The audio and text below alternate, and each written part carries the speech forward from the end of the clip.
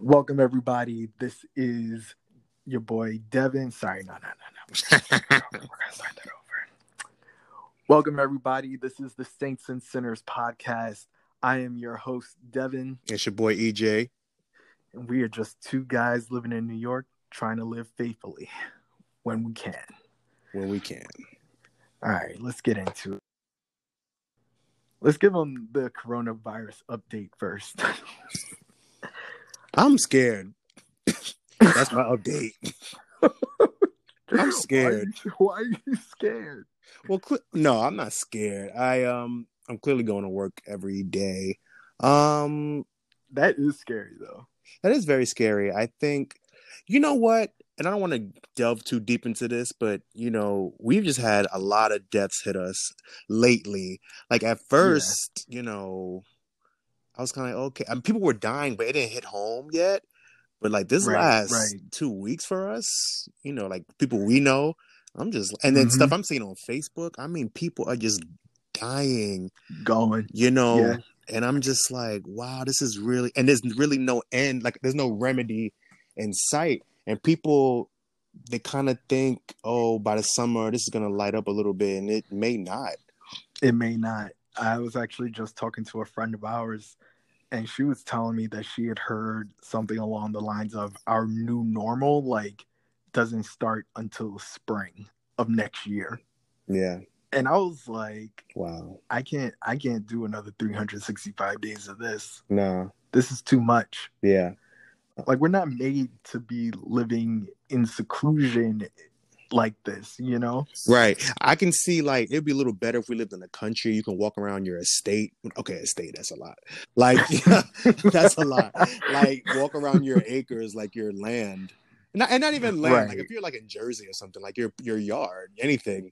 Yeah, but even that, like, for those people, that seems like a small amount of space because they're already accustomed to that, right? So like for them, they're like, I could see if you had a mansion, right. It just gets bigger and bigger. It just gets bigger and bigger. Yeah, but for us, like Jersey would be like a vacation at this point. Yeah, absolutely. Like I'm thinking about, where's that Red Lobster that's in Jersey? I mean, there's probably a ton of them. Yeah, there's one particular I'm thinking about. I'm like, damn, I would kill to go to like Route 4, Paramus Mall, places. I would kill to go to that Cheesecake Factory, and I think it's Teaneck, like all the church people go to. So. Yep. And I'm just like, I would just kill for that right now. Yeah. Damn, I haven't been to Cheesecake Factory in forever. Me neither. I think what scares me is like, what's gonna happen? Like when we just run out, like now we still like within a month or 2 months of it, we're kind of like tipping on the balance here. But like, what happens after 3 months or 6 months? Like, that's the scary thing. It's just unknown. Yeah, it's hard to say how things are going to, I guess, progress. But I mean, a lot of states are already kind of like planning on how they're going to come back online. And so it'll be interesting to see how things really like get back into like their normal flow, especially here in New York, because like everyone's got to get on the train to go to work, and like that's like they're already telling you you're not supposed to be in like close proximity to people, particularly like people that you don't live with and stuff. And you're like, you want us to all pack onto a train? It's not like people know how to get on the trains now without forcing themselves in there, trying to get on just for the sake of getting on, and so I find it very hard to imagine what New York will look like. I actually think a lot of people are going to start riding bikes to work. That's my prediction. A lot of certain people. But well, people who can, right. I mean, if you have the money for a bike, or if you have like the endurance to actually make it to work on a bike. But I think that's going to be kind of like the next wave. If you're not getting in an Uber, like Uber X, or if you don't want to get on the train, you don't want to risk that. I mean, what's your other option, right, to get to work? Especially if you live like in the outer boroughs. Yeah. Oh God, I can imagine biking from an outer borough. Yeah, like the people in Queens are like, um, one of our friends was telling us like for her to get to school when she was younger, it was like you always had to get on a Oh bus yeah, to get to a train and then walk. And I'm yeah, like that's a like, lot. yeah, I couldn't even imagine I've doing always that. been used to like at least for school, train, get off a couple blocks. Right, right. One train, not like some people were taking like three trains, and I'm just like Nope, no, nope. no, Transferring that 14 to get on the L it's awful. train to go somewhere else. I'm like, And to me, nah, that's a I'm lot good. for a kid. I can see like if you're working, I mean, it's a lot for anybody. That's just a lot because you're gonna work all day, you're gonna be in school all day. Then now you're talking about spending almost 3 hours getting to and from where you need to go. It's just a lot. Yeah, and I know I have friends who have like two, three kids. Well, not I shouldn't say two, three kids. They have like two kids. They're in DC. They're in New York, and I'm like, phew, Yeah, like I don't know how y'all managing all that. I'm barely managing by barely myself manage my own life. with one other person. Yeah, and I feel like there's no time in the day. Like I just feel like when do I have like leisure time? There is no such thing as leisure time. Nah, Not now. no. It's go to work, go home, and maybe catch something on Netflix or Yeah. Hulu if it's interesting enough. Speaking of that, Little Fires was really good. I suggest everyone watch that. Great plot. It's adapted from a book, so I don't think they'll be having a season 2. But great acting, great story, very intense. Yeah, Hulu's good about getting shows that they adapt from books. Like even Handmaid's Yeah, Tale, that's adapted from a yeah, yeah. book. Um, I think there was one other series that they had that was just like, oh, that's a book. Um, but they've been killing that. I'm going to check that out too. I have that on It's the so good, list. yo. You're gonna really enjoy it. But what do you think about Trump's suggestion So about using it's almost disinfectant? like, at what point do you just like, Shut or up. just say to yourself, "I'm wilding." Like I am risking everything and just saying anything I want. Like you just come on, that's poisonous. He doesn't care. Nah, There, once we elected him yeah, in, remember when he said on his campaign, he was like, "I could go down Fifth Avenue, shoot somebody, and they'd still elect me as yeah. president." This is his version of Fifth Avenue. I'm going to tell people that what, putting disinfectant into your lungs and Yeah. veins wipes it right on out. That's his version of this Some right people now. were like, "Yeah, let his followers do it. Go ahead." That's like, as someone who's grown up in church and you're taught to like have Mm-hmm. morals, and there's like the whole verse of like love thy Yeah, enemy and all that stuff, and I'm like, was this what they had in yeah. mind? Like, is this it? is, Because I is gotta this know. it? Because I want to make sure I pass this Yeah, test, but if this is not really a graded yeah. situation, I'd really like to not have to do this. I really like to not have to pray for Because these people or him in isn't one of the particular. Beatitudes, bless those that persecute you? Oh Yeah, my God. Like this is, yeah. what is not really This is it. persecution.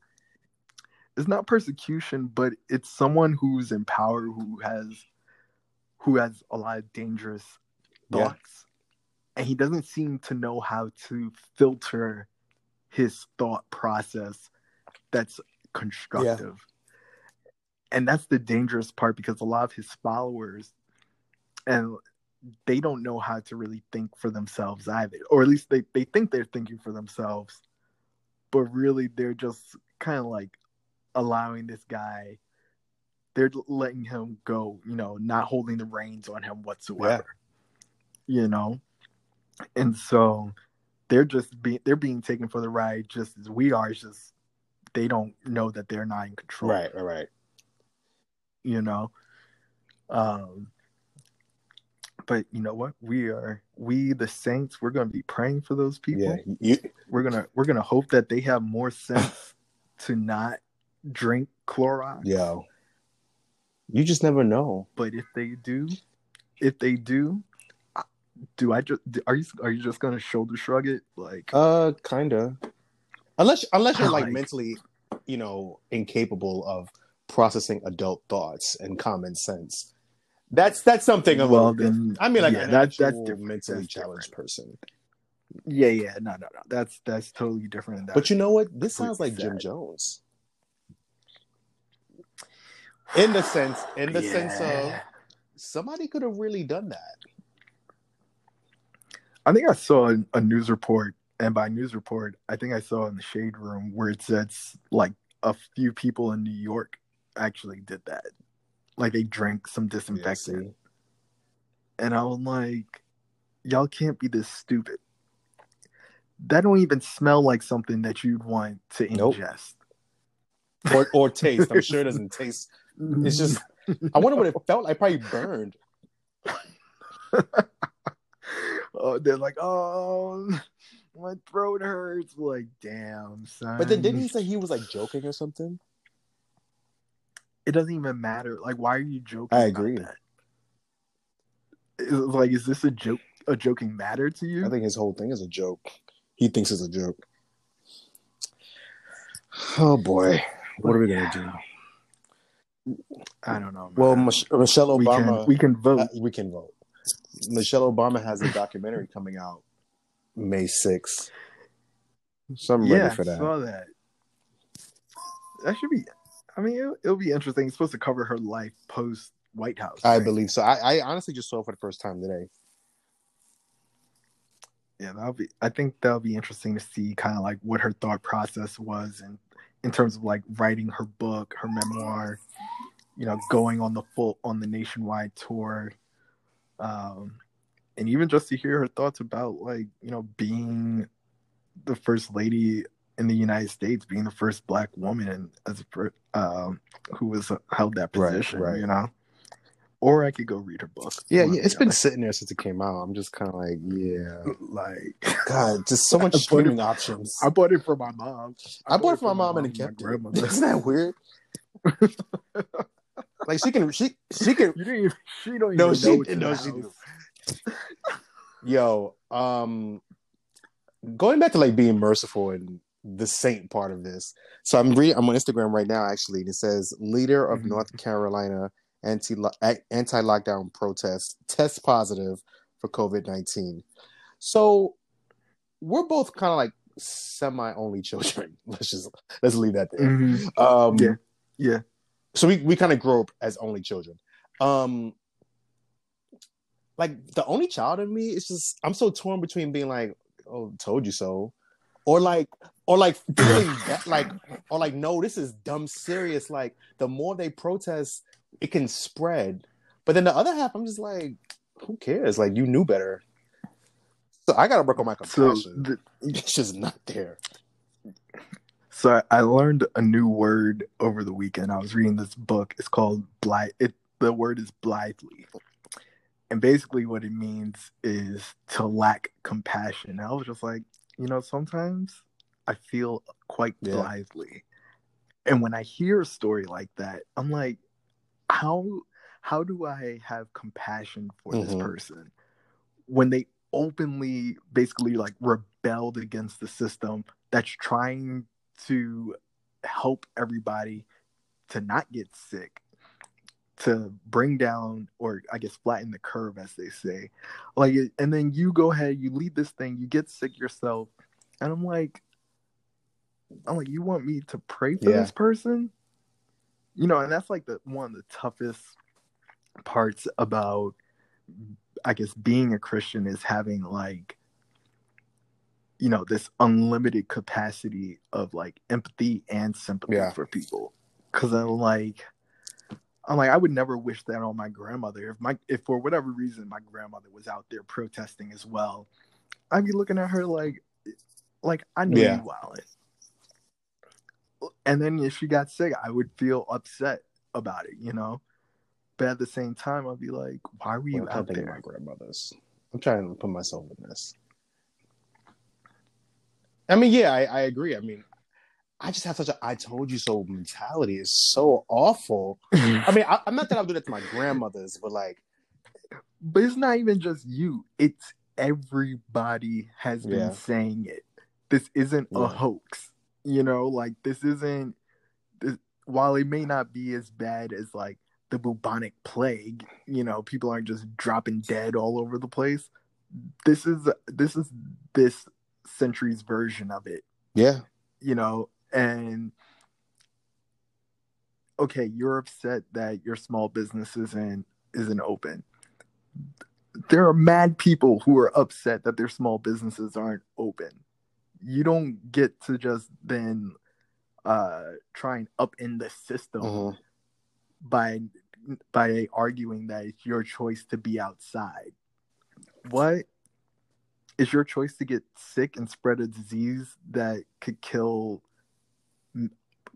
possibly Yeah, millions of people? That's the choice you want that's to make. crazy. And it's crazy how like then they had the So, comparison of like God, what's that guy? Oh, Colin Kaepernick. How he oh protested yeah, for like yeah, human rights, like lives, like mm-hmm. people being killed, Yeah, and for for for for like decency, human decency. for And y'all are going off yep. about your businesses and your haircuts, like trying to we're trying to save you. It's But with oh yeah, guns, that's the thing about it. It was like they're standing in front of public buildings, in front of state buildings with guns, and no one is even blinking an eye at these people. Like, how is that not an act of yeah. aggression right there? With the guns, like just the symbolism of it. It's crazy. Yeah. You say, if I have a cell phone in my pocket, you know, or in my hand, you don't know what it is, you shoot. But here, you clearly see what it is that they're brandishing right in front of you, and you're just like, oh, it's old Yeah, Jimbo yeah. from the We knew his daddy. like, right. So this whole thing is upside Yeah, it is, down, but it man. always has been. I was reading about remember Amadou And it's Diallo when we were like 10 years old. yo, that was like, so I guess technically we were alive for Rodney King, but I wasn't like Nah, really conscious of like nah. what was happening. But Amadou Diallo was the first time that I remember like being aware of like Mm-hmm. police brutality Mm-hmm. and like unnecessary Mm-hmm. use of force. Because that was like a big story, at least here in New York. I don't know if it was like a nationwide story, but I remember that being a huge thing in New York. Because he had just Something like immigrated that. to New York, right? He wasn't even like a U.S. citizen. I Okay. don't think. I may be getting it wrong because it's been so long, but I do remember them saying like, yeah, they shot at him like 64 times and he got hit 14 times. So I was like, they reloaded on Like, this dude, like, first of all, the 19 that hit him, like, come on. right? It was like 41 altogether. I remember those numbers. I'll always remember those numbers. Yeah, it was 41 shots. That's crazy to me. Cause like I've been to a gun range in Texas, and the clips that they had us that they gave us, they only hold 10 bullets. Really? Yeah, so like you unloaded an entire clip on somebody. Wow. Like one person. And I was like, and my thing is like, one what's the person. root of the aggression?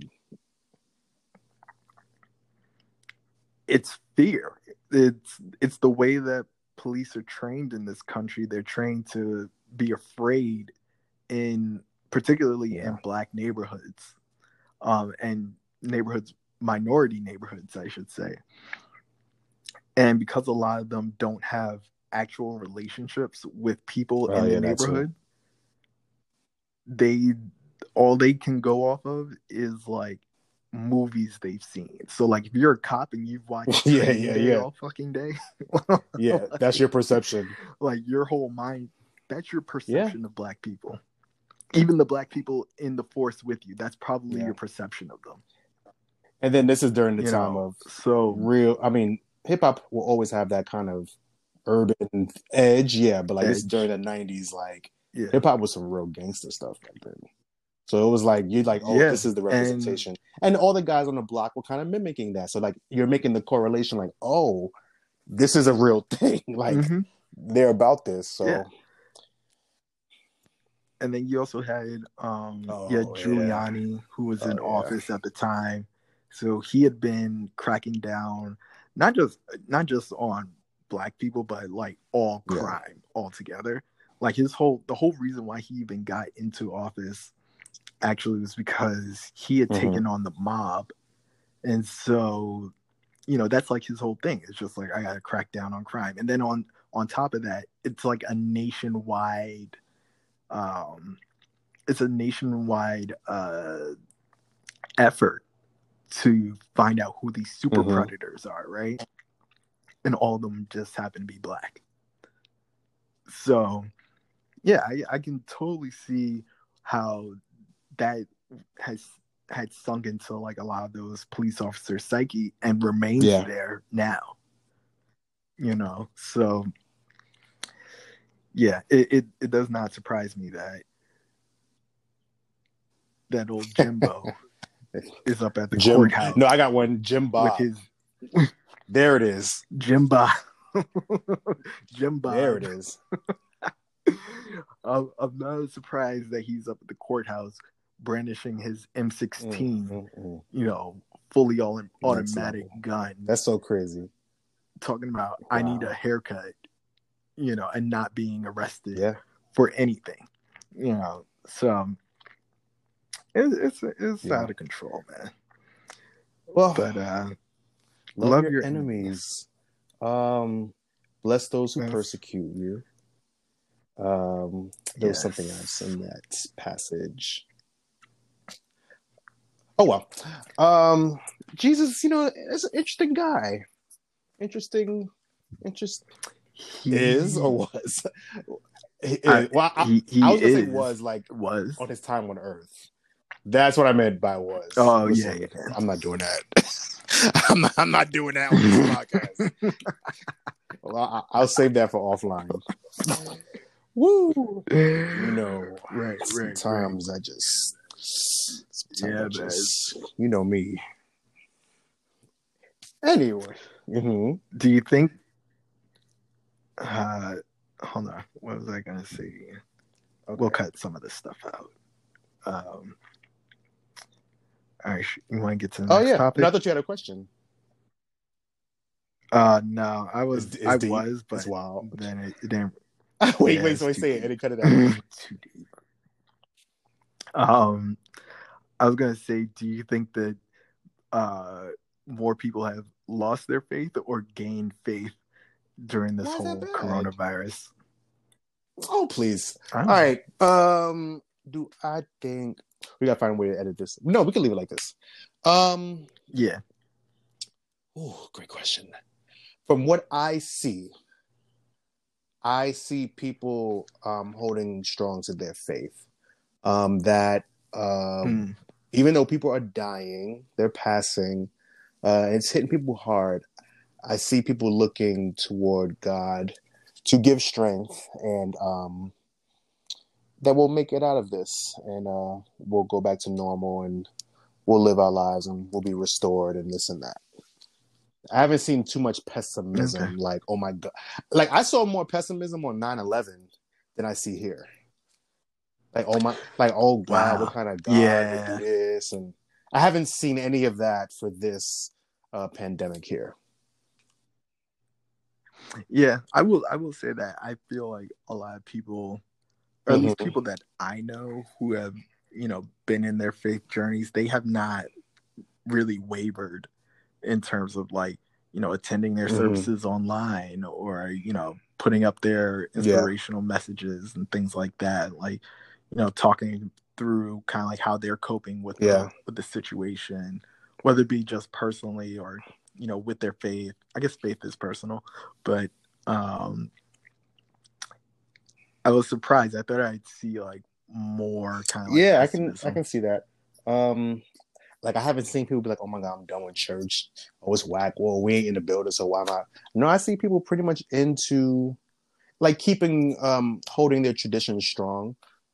The things they've been like Yeah. they on Sundays they'll watch multiple services rather than just one. You know, just the community I've seen, the people I know, they're kind of holding to that, and they're looking forward to being together again. So that's one Yeah. thing. Like this when I think about like Black Mirror, like all that apocalyptic lifestyle, that's not going to work with this Hmm. generation of people. Just the Why do people you that think I that? see online and people I talk to, they can't wait to fellowship again. Like be at restaurants Mm, again, have parties again. I mean, obviously, hopefully we'll do it safely, not like breaking, yeah. any kind of health codes or anything. But we want to be amongst each other. Like we're a social people, not even just Black people, just people. We're communal. This whole like True. being True. quarantined, like as a lifestyle, people are just not with it. Yeah. Nah. I was surprised that like, well, I'm not surprised. Surprised is the wrong word.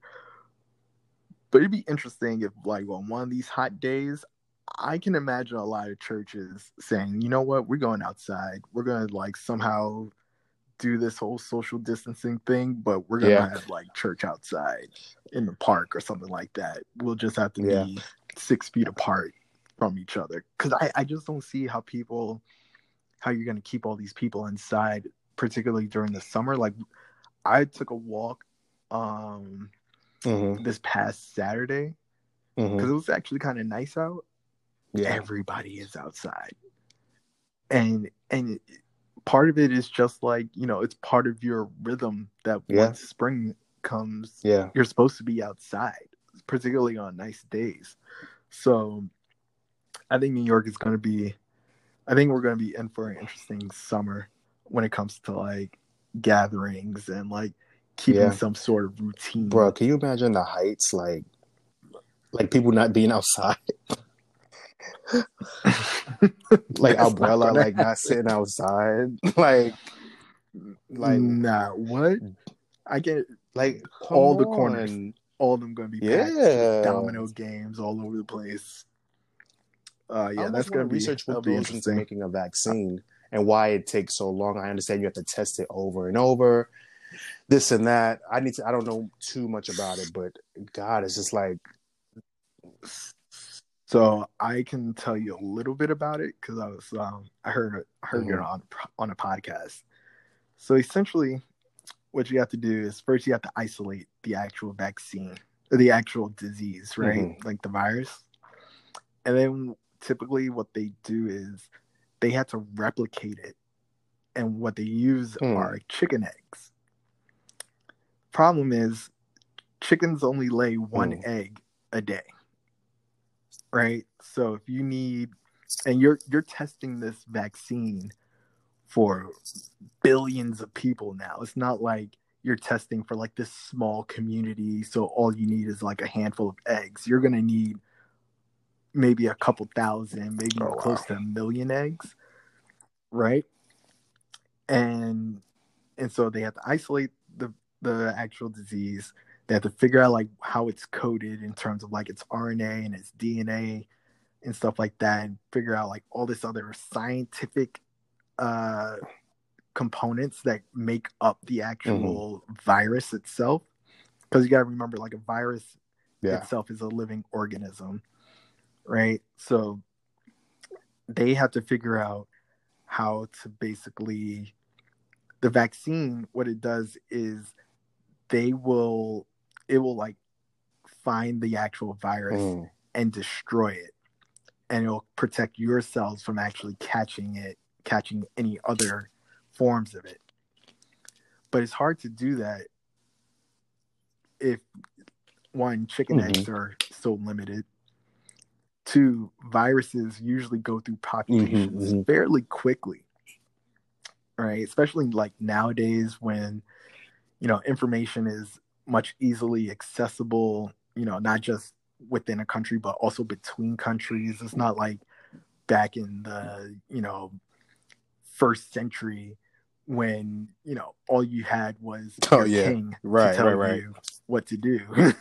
and, Right. and And he he dies in himself the is middle of it. sick. So, right. So, there's way more information out there, and it's, you have organizations like the WHO, the CDC, Mm-hmm. NIH, all these places. But anyways, so that's like part of the reason why it takes so long. It's just like by the time they actually are able to come up with a few vaccines that they think will work, right? And also they gotta get these chicken eggs, whatever. I don't know why they have to use chicken eggs to do this, but this is what they said. Once they've like actually found a vaccine that they think that will work, now they got to find humans that are willing to and do there goes the comment about Africans. Right. Not so willing. So, right. And so, they were saying in this episode that, so when they had, well, I forget if it was N1H1 that was first or swine flu. I don't know. I forget the order which these things came in, but all of them are like a version of COVID, right? And they were saying that whatever the last one was, they were working on a vaccine, and a lot of these companies, they were funding the vaccine for it. But by the time they had gotten, a vaccine ready that they could start putting through trials and stuff, it had already gone through, its cycle. So there weren't really many people that were still infected with it, not enough to do like human clinical trials with. And so they stopped funding to find a vaccine. And what the scientists was saying is like, had we kept funding it and actually figured it out, right now we would have had some sort of vaccine ready, or we could have like manipulated it so that it could be ready to take on this COVID-19. So that's why it takes so long, and that's why vaccines, you don't really get a lot of vaccinations and stuff. So it's such a long process. It's supposed to take like 2 to 3 years. So yeah, vaccines are interesting. I'll send you the podcast I heard from. I'm pretty sure it was on okay. Yeah, it's definitely something to look into, because I'm just like, I need to follow the process if one has started already, honestly. Yeah. I mean, I think they said right now there are like 2 promising leads. One from this company, Gilead. I forget what the other one, where that one was coming from, but there were some hopes for that. But again, by the time they get through human trials and they're pushing this one so fast, I'm kind of like, if it takes you on a normal timeline 3 years to get one approved and ready for humans to actually use, I don't know that I want the one that you decided to create in a handful of months. Definitely. All right, where we at? Insecure. You guys do our Insecure recap. I think I texted you. I was so sleepy last night, yo. But I did see it. Oh, you get. Okay. I didn't fall asleep. But I was like, something about this episode, I don't know, they're getting drier or something. Like when you didn't like last night's episode? No, I definitely did. There's something like very uneventful this season going on. I don't know, like I'll go back and watch season 1 and 2 a lot. I remember just being a little more engaged. It's cool though. I think, like I said, they're gonna hook up again. Well, I was more interested in the whole Condola and Lawrence. That dinner. Yeah. Yeah. Oh God, remind me. What happened again? So Lawrence, in the beginning of the episode, he was practicing like his interview. Sounds like he was trying to pitch for a new position at the company. Yeah. And he's over at Condola's spot because I guess he stayed over, or she stayed over at his spot, it looks like, actually. But remember, she was just like, he invited her to do Friendsgiving with him and his friends. And she was like, well, I'm actually doing something at my spot. He's like, okay, well, should I come over? So she acting weird.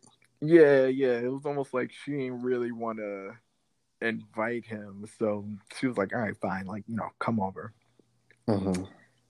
He goes over there, and remember, like, the sink was broke. Yeah. And then, like, he tried to fix it. But the real thing that was going on was just like her friends were being really shady towards him. Mm-hmm. Almost as if like he was the only one that wasn't really in the know of like how she might have felt, or kind of like how they were perceiving this new relationship that she's engaging in. Because homeboy kind of clowned him about his shirt. Yeah, I remember that. Right. And then when he and Ramen Thede went to go refill their drinks, he was like, oh yeah, I'm just so glad that Condola is finally out here, just having fun, keeping things real casual. Basically just telling him that, like, this isn't, because she had just, she basically Got had just been divorced. divorced. Yeah. I think it's only been like a year or so. Oh, you know what? I think I missed that because I saw the part when he was like, "Oh, this is just sex to you." Like, it's just like not a joke. She was just like, he was like, "This is just like something casual for you." And I was wondering what was said for him to get to that point. Yeah. Okay. Right. So like one of her friends had said that to him, and that's basically not the vibe he had been getting from her. Right. And so they're arguing, and basically he asked her, like, are you over your ex? And she was just like, she didn't really say yes, she didn't say no. Right. She basically was just like, that relationship is over with. But the one who I need to be worried, she was like, I need to be more worried about you and Issa, because y'all over here like keen and whatnot. She was basically like, if she hadn't cheated on you, would you still be with her? And I was just like, wow. I was like, that's not a fair question. It's not fair, yeah, because that led to him leaving her. But of course he'd still be with her. I mean, unless they fell out of love or whatever. But no, most likely he'd still be with her if she did not do that. Right. And not only that, but like the thing is, it did happen. You know what I mean? Like he can't predict at this. So let's say this thing had happened, maybe a year ago, in whatever time frame that they're talking about, maybe 2 years ago, that she cheated on him with Daniel. We don't know that they would still be together now. You know what I mean? It was just, there's this kind of cataclysmic event that happened that kind of forced his hand to be like, okay, do we even want to be together right now? Right. So like, I don't think that's fair for her to ask him that question. But then there was a whole situation kind of like with Issa and Molly, where they're basically just continuing to bump heads with one another. Because there was a whole scene with them in the supermarket. Yeah. Where I was just like, oh, y'all really hitting below the belt. Yeah. It's like I said last week, the way they talk to each other is really the problem. And like, you can definitely have an opinion on what your friend is going through or how they're handling certain things. But like the way they're just stabbing each other this season, I just can't. Yeah. It's wild, yo. I was like, do women really communicate like this? Because I don't ever remember communicating like that with any of my friends. Right. My friends who are men, or my friends that are women. Like, I don't remember taking digs at each other like this, unless I knew it was like, if I was going to take a dig at you, like I knew it's something that we've talked about and possibly even joked about previously. Or I'll take a dig like if it has something to do with me, but that has nothing to do with each other. Like they're almost two separate. They almost have two separate lives, except Kelly and Tiffany in them. But other than that, like the men in their lives don't really know each other. They actually date two different sets of men, which is, I guess, that's great. Right. So there's no need for the jabs, really. It's just like, I'm telling you this, and if you're not going to follow, then hey. But it's not even that.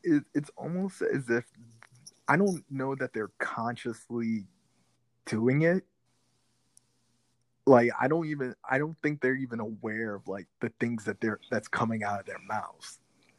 Because I'd be like, I would have never said what Issa said to Molly when she was just like, "You gonna scare him away like old Molly?" And I would have been Yeah, like, this is so wild. "Yo, do you allow people to grow or not?" Yeah, and I think writing wise, I'm trying to figure out what the writers are trying. Like, where did that come from? And you know how I am about like stuff just Yeah, happening and it was without any very proper. heavy-handed. It was heavy handed, and then like for what? Like if something But had happened, you know. yeah, But no, Molly did mess up at the mixer. yeah, So it's like, you know, yeah, these little things they build up. Passive aggressiveness. I think that's the proper term. yeah. I think part of it is passive aggressive. The other part is, I think Issa's kind of like feeling herself a bit, kind of like to what I was saying last week. Like her focus right now is getting this Black Party up and going, and Mm-hmm. so like any sort of like kind of like nonsense that doesn't really have to do with the Black Party, she's not Mm-hmm. even. I don't even think she's like really putting second thought into it. Mm-hmm. So I can see how a comment like that would have kind of like slipped out, particularly like if she truly feels that way. Right. Because remember, even in the first season, remember she was just like, "Oh, so you mad because I can keep a man?" Oh yeah. Remember when she hit her Yeah. with that? I was Yeah. like, "This isn't the first time that they've actually butted heads Yeah. over kind of like how they approach their decision making." Yeah. So it's probably always been there, and I think in a sense, Issa at some points at different parts in life, I think Issa has envied Molly, and the fact that when it comes to the relationship aspect, Issa has a better handle on how to like date and like have relationships with men that don't get all like crazy. Mm-hmm. Just a little bit. I'm not even saying that it's even that marked of a difference, but like I think that's kind of like her one up on her. So I think that's part of the reason why she may take those types of jabs, Well, even if it's unconscious. Issa has a better relationship with people. Even more Yes. men, of course, but even with other people, she just has a better. I mean, I do think she's really awkward, and that's part of her character. That's part of herself, her draw rather. Yeah, it's part of her. Yeah, it's But you part of her know, charm. Molly, like at the job and with the guys, she just can't seem to get it right. Whereas, Nothing. yeah, so you know, I don't know. What do you think's gonna happen by the end of the season? I don't know. I watched the promo just now, actually, before we got on. They were like fighting over a parking spot. I'm like, yo, y'all just need to not be friends no more. Right. This is ridiculous.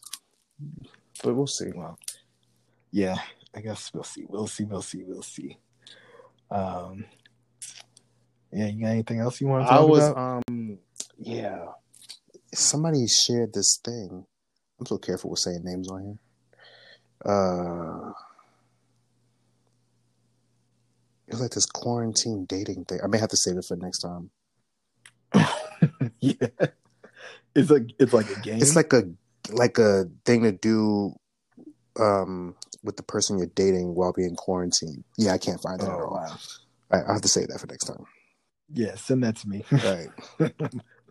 Oh, one last thing. The battle last night. Yes. Hezekiah Walker, John P. Key. All right. Let me pull up. So I think kind of with their sound issues, I couldn't catch all the songs that played, but the ones that I could make out, I have them listed here. I didn't actually keep score this time because it was a little bit hard for me to keep up with what songs were going up against which songs. But so the first song that I have that John P. Key played was "Made It Out," which has like this DC DMV area kind of vibe, which I was like, that's a great opener. Like if you were doing like a live concert, Right. I'd be like, yeah, play that first. And then Hezekiah Walker came back with Better. Yeah. Okay. I got so much commentary. Okay. Which I was like, all right, cool. If you were opening up a Hezekiah Walker concert, sure, you could play that. I was like, I guess. Then John P. Key played He Holds Me Up, which Hezekiah Walker followed up with Oh Lord, We Praise You. That was good. A good choice. That was a great choice. Yeah. I was like, yeah, that's a great choice. I have no idea what two songs came up next. Oh, so I have darn it. I had a list. Somebody actually wrote out the songs that everyone played. Oh boy. Oh, they did? Oh man. Well, I can speak for Hezekiah because before I was into James Hall, I was a super hard Love Fellowship fan. So I was still am. Let me see if Vincent shared it. Hold on. Not looking like it. No. Okay, never mind. I'll just say this. I definitely knew some of John P. Key's music. We sang it at church. You hear it here and there. I just was not very well versed with his catalog.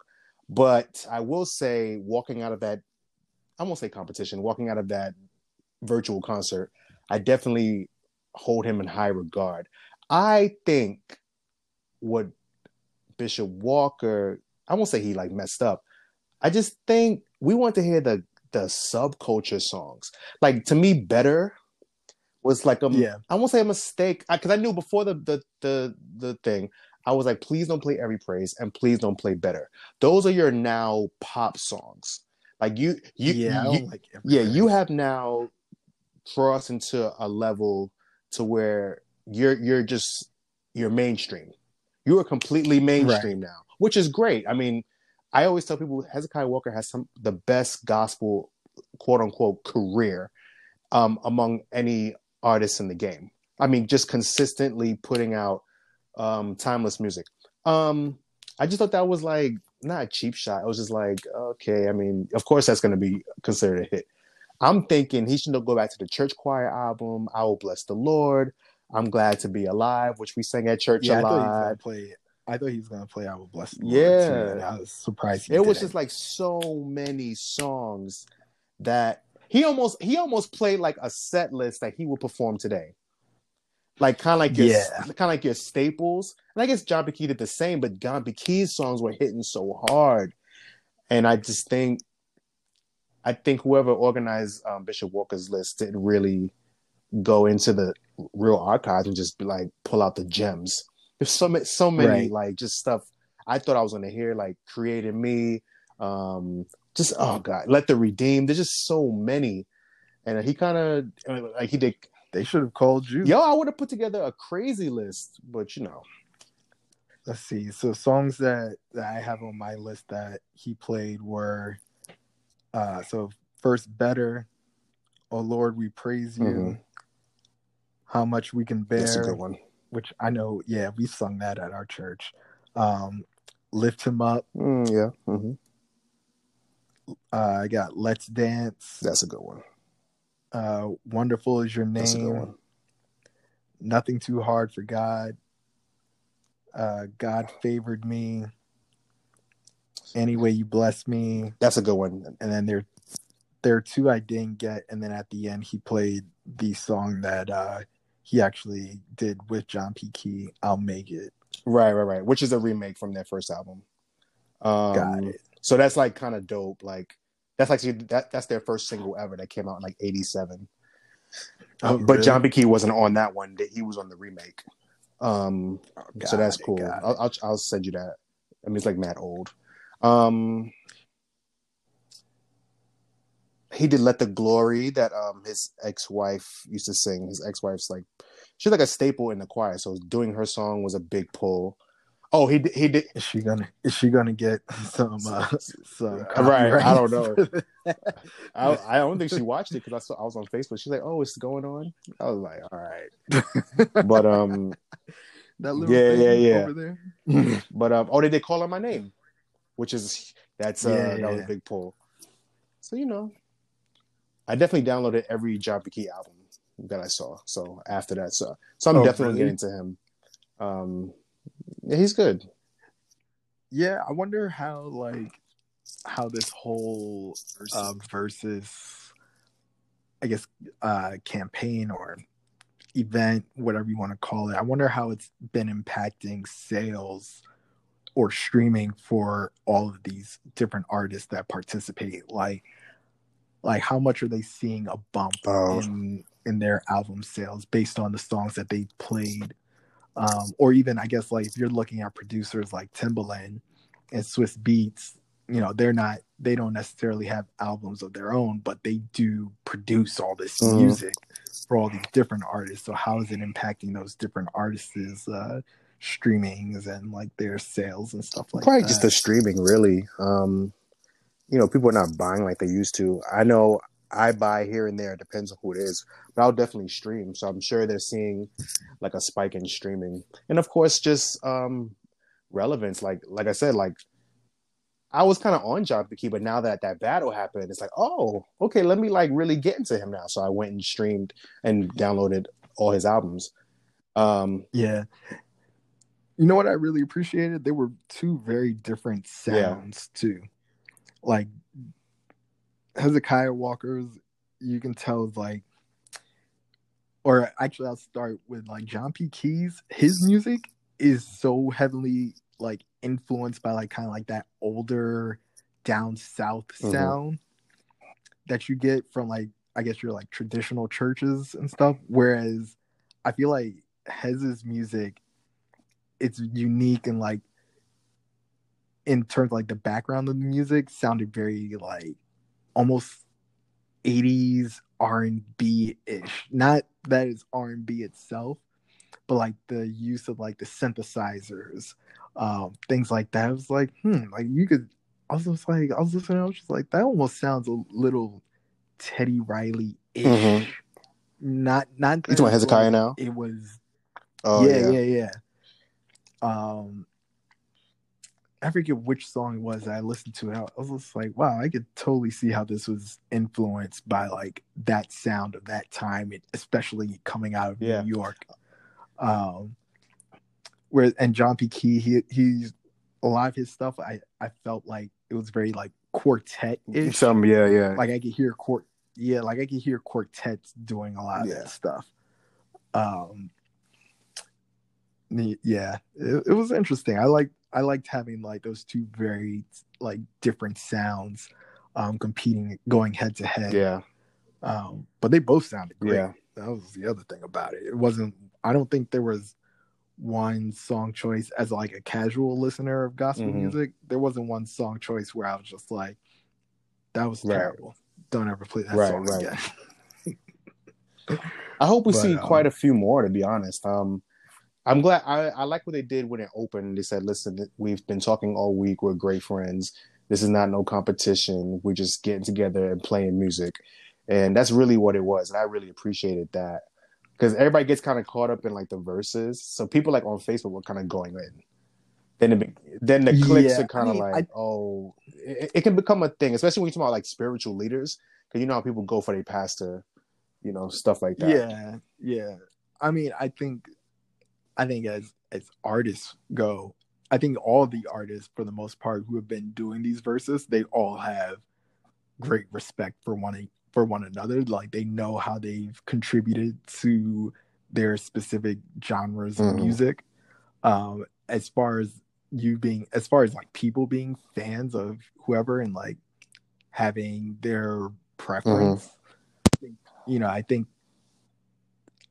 that's very much warranted because people do it all the time, whether this was happening or not. People have these arguments all the Mm-hmm. time. Like I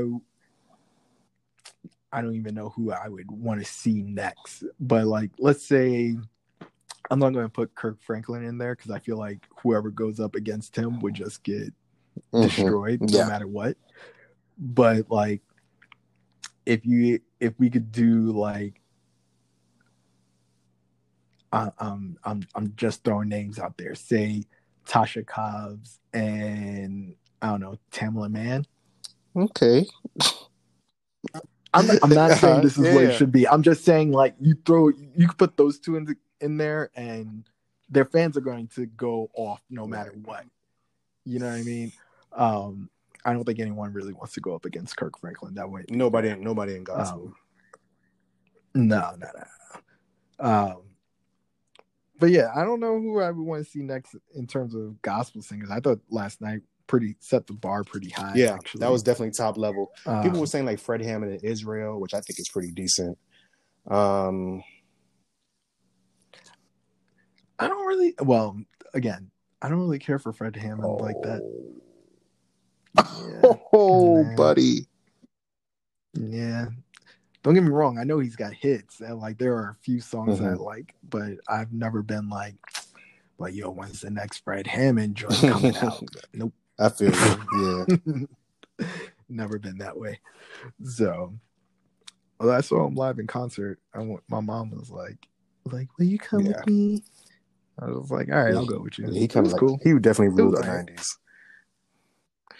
Yeah, it's just so funny how everybody like has their time. It's almost like in any capacity, everybody has their day. Because it's like, how do you write such epic hits and you're ruling the 90s? Like no gospel artist is bigger than you, except Kirk Franklin.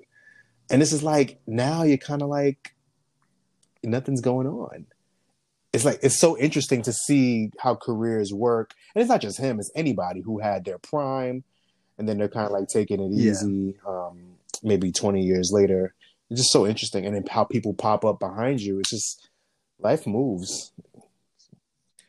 Do you think the music got too complicated? I think eventually, I think what happens is you come out with a banger. This is what usually happens to a lot of people. They come out hard and they come out like a new sound. It's like, you ain't never heard this, now you hot. Then you ascend. Like, so then your second and third album is dope. And then people just start either losing juice or they start going too far. Because now you're trying to top what you did. And then, like, when he did that Love album, everybody was just kind of like, nah, man. Everybody was just like, what happened? Wait, why is it that everyone gets, like, screw faces whenever gospel artists decide to do, like, quote-unquote, a love album or an R&B I just still think album? It was a little early in time to do something like that. But even what was homegirl's name, the one that was on that show on BT, when she put out her R&B album, they like ridiculed her. I don't know her name. I know she was like one of the judges. Erica Campbell. No. Kelly Price. Erica Campbell. I'm wilding. No. you wilding, son. She was on that show with Erica Campbell, Sunday Best. Yeah, Sunday Best. So there was the other woman. She was at their Kim Burrell. She was a judge. Oh yes. Okay. Kim Burrell's a pastor, and she had a big at that time. She had a big position in Kojic. She was like the assistant minister of music. See? See, this goes back to our discussion. Yeah, R&B's a fine line. I feel it's a fine line because you could be singing about sensual, holistic love, which I think is the goal. Like, she wasn't thinking about sex, but the thing about those type of songs, they can be observed as sexy. So, like, you can be singing about being with your partner, having a nice wind down, but then that can influence people who are not, now we're talking about like Christian rules here. That can influence people who are not married to engage in sexual activity. Now, it's not your fault, but you know, the old days is like you're kind of leading people to sin. I think that, and plus she's like, and she's almost 50, so she's from that generation. People now, honestly, there are singers now, they'll drop a gospel album than be on an R&B gig. It's much more ambiguous nowadays with people our age. But you know, people like in their 50s, nah, you didn't. And then she had a music video. She was like in a lingerie thing. So it was. It was a thing. She definitely like she was in the lingerie. She took it there.